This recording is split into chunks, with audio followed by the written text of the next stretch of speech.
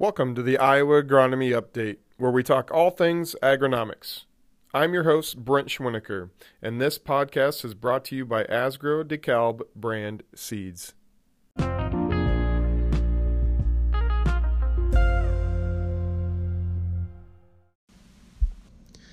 Hello, everyone, and welcome to a new edition of the Iowa Agronomy Update.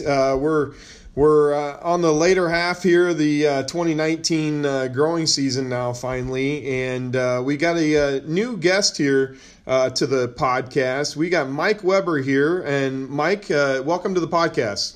Thank you. Appreciate it. Hey, Mike, tell us a little bit about your history and what you've done in your career and how you ended up here with Bayer, and what your specialty has been with Bayer here in the past. Great. Let's see. I've been in the business for about 20 years now. Started with a little company of Rhone-Poulenc, then Aventis, and moved on through the Bayer organization. Really, my role as a technical service representative, I'm the liaisons between research and sales. So yep. I'm the problem solver for the company, and really make recommendations and make sure that our crop protection system is recommended correctly. Sure. And so you think about crop protection recommendations and just troubleshooting in general, right? We haven't had much of that this year, have we? Yeah, that's not been a problem. This is not a normal year, as all of us have witnessed. Yeah, and just driving around, and going off topic here a little bit. We our main topic here today is going to be probably fungicides and how that fungicide business has really boomed over the last probably 6, 8, 10 years, and then go into some reasons why. But you kind of got me thinking about some of these crop protection troubleshooting. It's been a tough year on beans this year, Mike, and just whether it's been insects or weed control or late planted, it's been a tough year for those guys. Yeah, the bean crop has really struggled. You can be driving along and see probably 4 to 6 inch tall beans and maybe 2 footers, the early beans. But there's been a lot of curveballs thrown at soybean production this year, either trying to start clean, a lot of dirty fields early with mare's tail and water hemp, etc. And then trying to put together a management program to make sure that we can close the row so we don't keep getting weed flushes. That's the concern right now. Yeah, I think closing the row has been, one of the hardest things that we've seen up to this point. We get late planted and muddy conditions and just tough conditions, right? And then all of a sudden we turn hot and dry. And we're still seeing 20-inch fields that were planted in May and still haven't closed the row yet. And so you think about next flushes. Did we get a residual into that post application or not?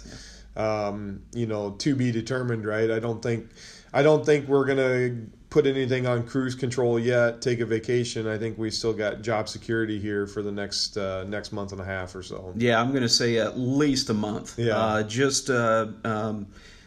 The overall pest pressure, too, is starting to increase on the soybean side to where we're starting to get defoliators into this scenario. So, and there's multi-species this year versus years past. It's kind of unique. It just kind of feels like a bug year. Yeah. And producers are going to have to really watch a lot of those soybean fields very closely.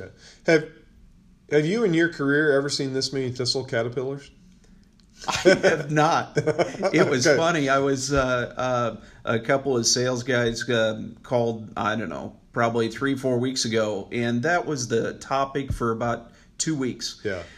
And to be honest, I have never got a thistle caterpillar question in my past 20 years, to be honest. So we're making up for it this year, right? Oh, without question. Yeah, so and Japanese beetles on top of it now too is the common theme that we seem to be seem to be hearing right now, and actually just getting heading out here at the Huxley Learning Center to go scout to see if we need to spray or not here. We're starting to see the pressure jump up here a little bit. So yeah, it's been a tough year for all around, but it's that time of year, Mike, and we need to be probably making our decisions on fungicide application. That's really the main topic we wanted to really bring in here today to really go through and dive in. It's been fungicide decisions and applications have I don't know, progressed over time. You and I were talking before this. I think the landscape of the fungicide post application, or the post emergence timing has been, I don't know, it just seems like it's more of a common piece of a high yield management system than it ever has been. Would you agree with that statement? Without question. A lot of producers right now are looking to increase the APH, of their ground. Sure. And of the yields overall. And fungicides are very, very important. Yep.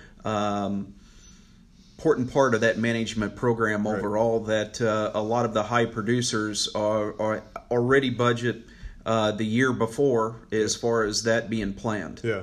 And even, a lot of the things that come into play with this is, we understand just as well as many as that it's tough economic times. And you often hear of this getting cut out of a package because I need to cut a corner. To me, I want to get your thoughts on this. To me, I don't think that would be where I would cut a corner. It just feels like if you're going to keep a crop healthy, keep it going to the end, and produce the most bushels you can, this probably isn't the decision you want to take out.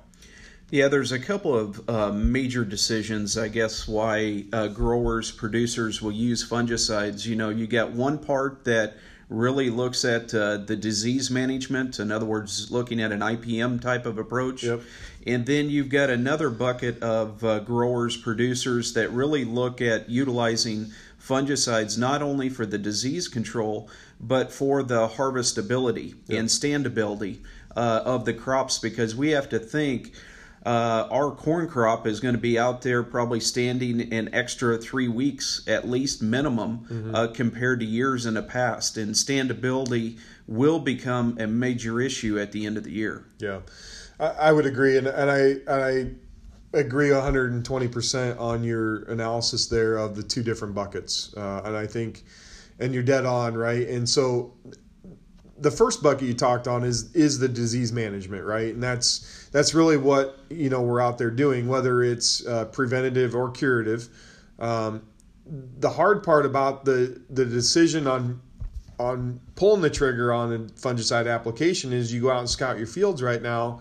They don't look overly full of diseases right now, right? But we're also in a point where we're hitting max heat. We're getting a lot of moisture in some areas, and if we tend to cool off here in the next week and a half with some more moisture, that could explode on us, and we are now miss the application window to prevent that. So, give us a little background there, or give us a little 101 fungicide on if you're scouting your fields and you don't see much versus that bucket number 2 window, right? I mean, I know a lot of guys have just gone to, I'm in 20-inch rows, I'm going to spray everything fungicide. But if you're out there trying to play the disease, the disease triangle focus, how do you make that decision right now when you're just seeing maybe just a little bit of gray leaf and maybe a little bit of rust here and there? How does a guy make that decision? Yeah, that's a great question. So typically, a producer looking at the IPM approach, scouting, if you will, basically your window is from post-tassel through probably a little bit past brown silk, if you will. And if you look at a lot of our cornfields right now in the state, most of them, well, I wouldn't say most, but generally if they were planted at the end of April, early May, they're getting close to that tasseling. Yep. And then you've got a group of fields that are probably at least 2 weeks behind that, if you will. So the most important thing about a fungicide is to make sure that your application timing is somewhere between that window of that post-tassel and brown silk. Everybody asks, what is the secret sauce, secret timing, if you will? I like... It depends on your diseases. Right. You can go out there, you can find pathogens out probably in every field, but are they at a susceptible level yet? Probably not, but starting to get close, because gray leaf, for an example, seems to be one that is popping up more and more this year. Yep. It likes a lot of heat, moisture, of course, and there's going to be a lot of inoculum because some are going to treat, some are not. Right. So that inoculum source is always going to be there. Sure. So in general, in corn production, around that soaking time frame is where we recommend, and of course utilizing a good adjuvant package too, sure, which is important. Mike, you mentioned that window, right, of post tassel to brown silk, and I think I'm trying to remember. I don't know if I ever remember another year, and it kind of goes back to our planting conditions. That seed sat in the ground for 3, almost 4 weeks in some cases. And now we've got uneven emergence, uneven tassel timing.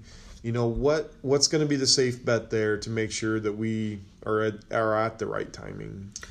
Yeah, that's always an important question, because sometimes it's not uncommon to have wet holes, and then producers going in and replanting corn, into wet holes, right, and basically they're going to be 3 weeks behind. So you have to almost make your decision based off of the majority of the field, which crop is going to produce the most for you, right, on that field.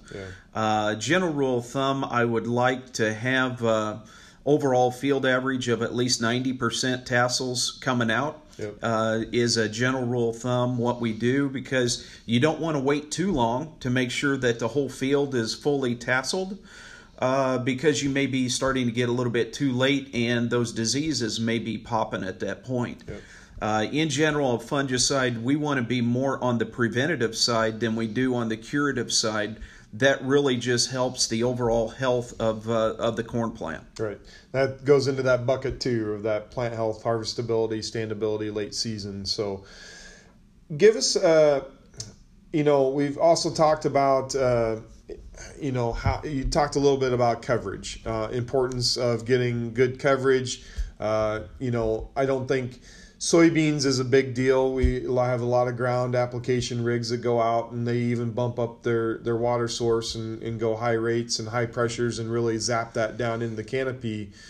What's some important factors, though, when you think about these spray rigs that are going into corn, whether it's plane or helicopter, but they're lower carrier volume?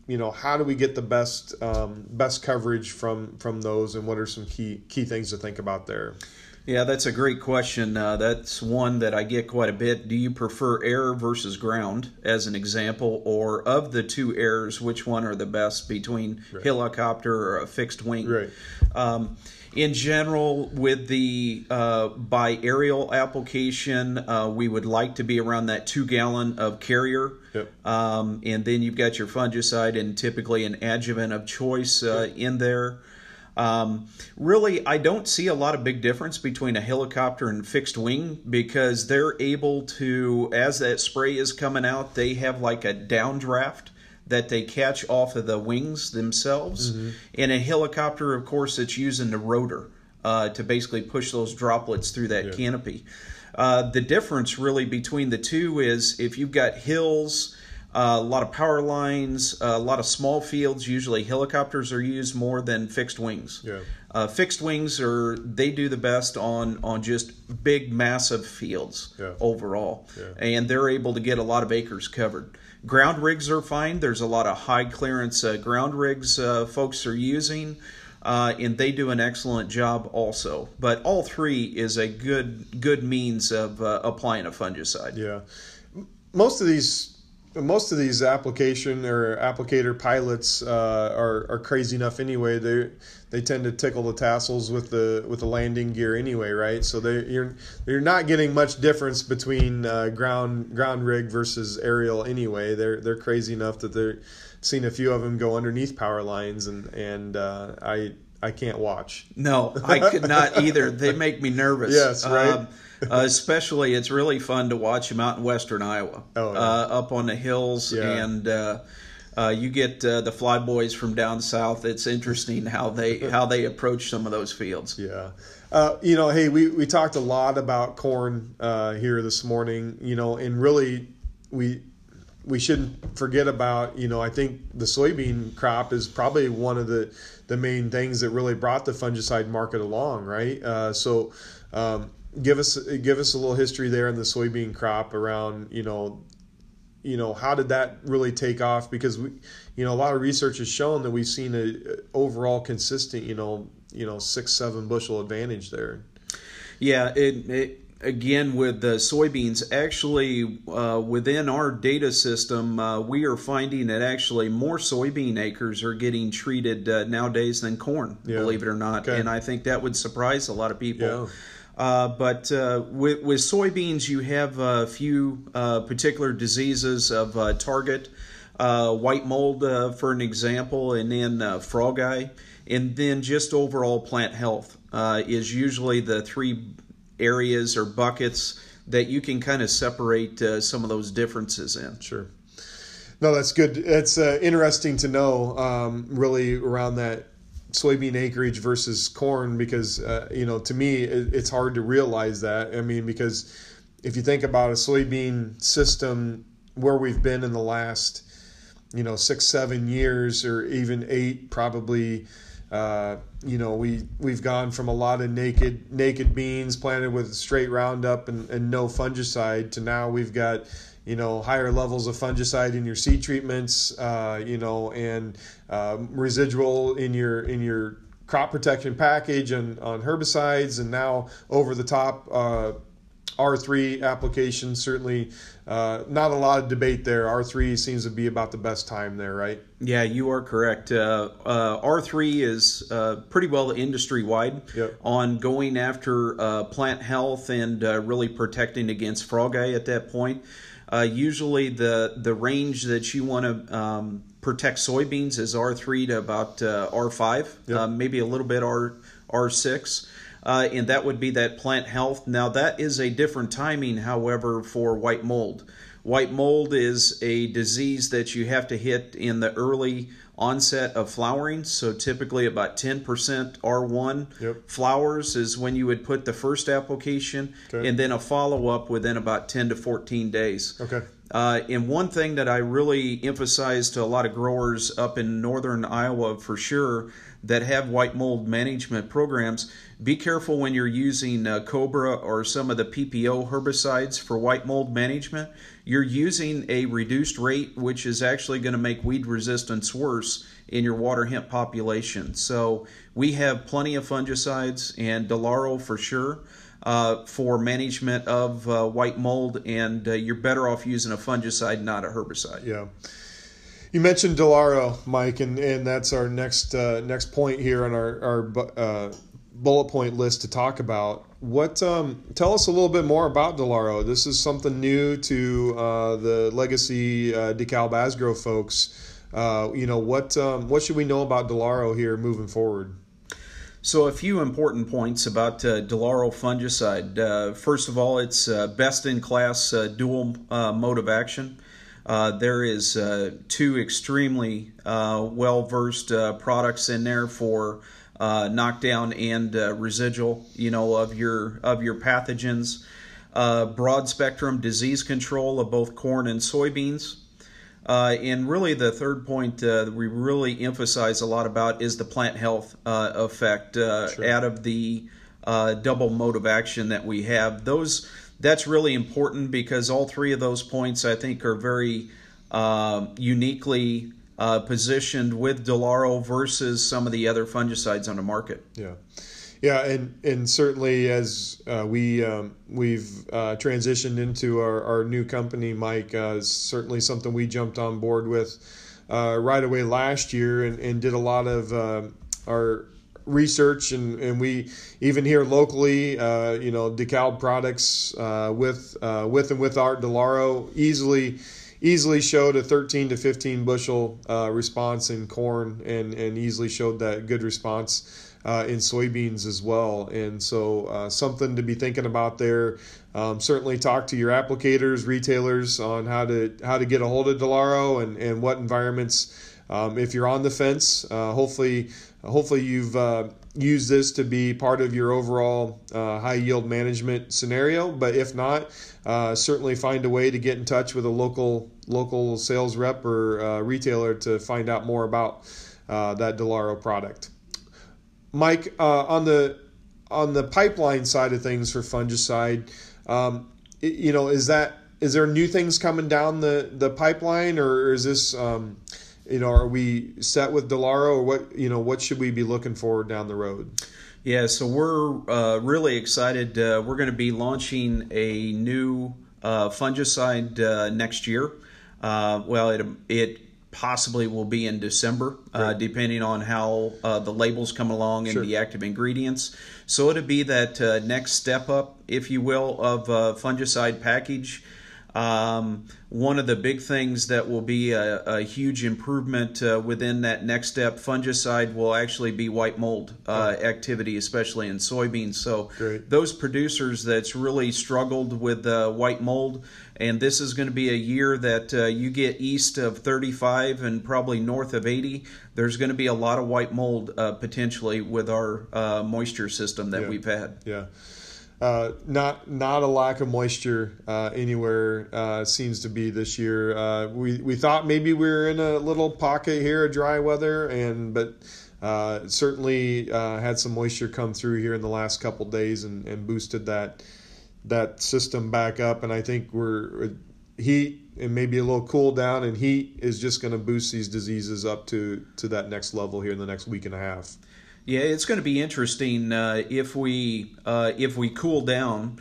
Are we going to switch more of the pathogens that we're looking to explode in some of the fields? Because if we get into lower 80s, mid 80s, that's kind of northern weathers. Yeah. Versus is it because from what I understand, there's some. There is northern out in fields to find. It's just sitting there waiting for the right conditions, just like any other pathogen. Yeah. So we may kind of switch gears a little bit. Yeah. What about Delaro's action here on tar spot? Tar spot's been a big talking point here in the northeastern part of our state. Have seen a couple reports of finding some lesions out there. Have to look hard for them, but they're out there. Yep. So is that something Delaro is going to help us with that tar spot control? Yes. Last year, for an example, where tar spot was very, very heavy, actually, we were fortunate to have some research plots in some of these locations. Some of the local pathologists, for an example, in Michigan and Indiana, was able to put some trials out on tar spots. So we feel we've got a pretty good handle as far as our activity of Delaro on tar spot. Overall, one of the important things, though, producers need to take home on tar spot is a disease that you're better off spraying the less inoculum that you have out there. You don't want it to get too far along, like we have had in the past, for an example, with northern. Yeah. Northern is another one that you don't want to get too far along. Yeah. Otherwise, you're going to be retreating potentially in a couple of weeks. But tar spot, I believe, in Michigan, Indiana, and Illinois, yep, I believe they have found and documented some early detects, which is probably about the same time as last year, to be honest.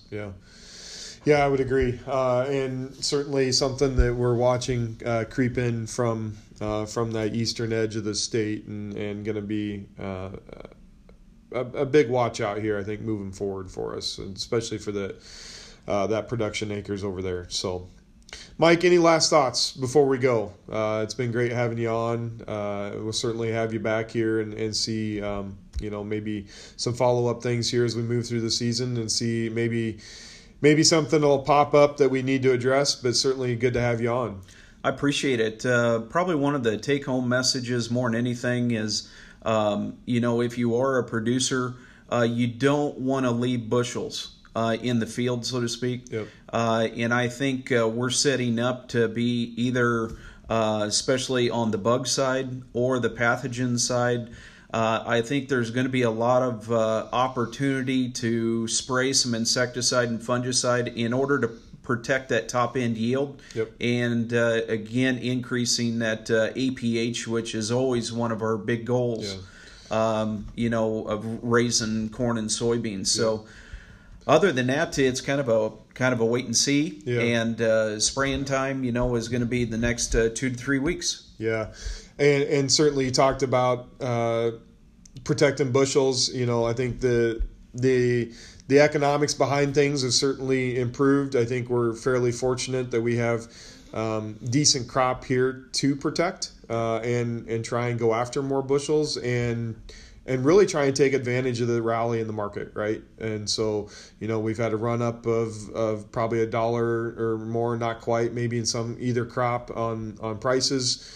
Now let's protect the bushels and take advantage of that. So good stuff, Mike. Great to have you on. Like I said, if you're on the fence here and want to learn more, certainly get a hold of us or local retailer or your applicator, whoever it may be. Find somebody that can help you out and get some Delaro ordered for your fields. Thanks a lot, guys, and stay tuned.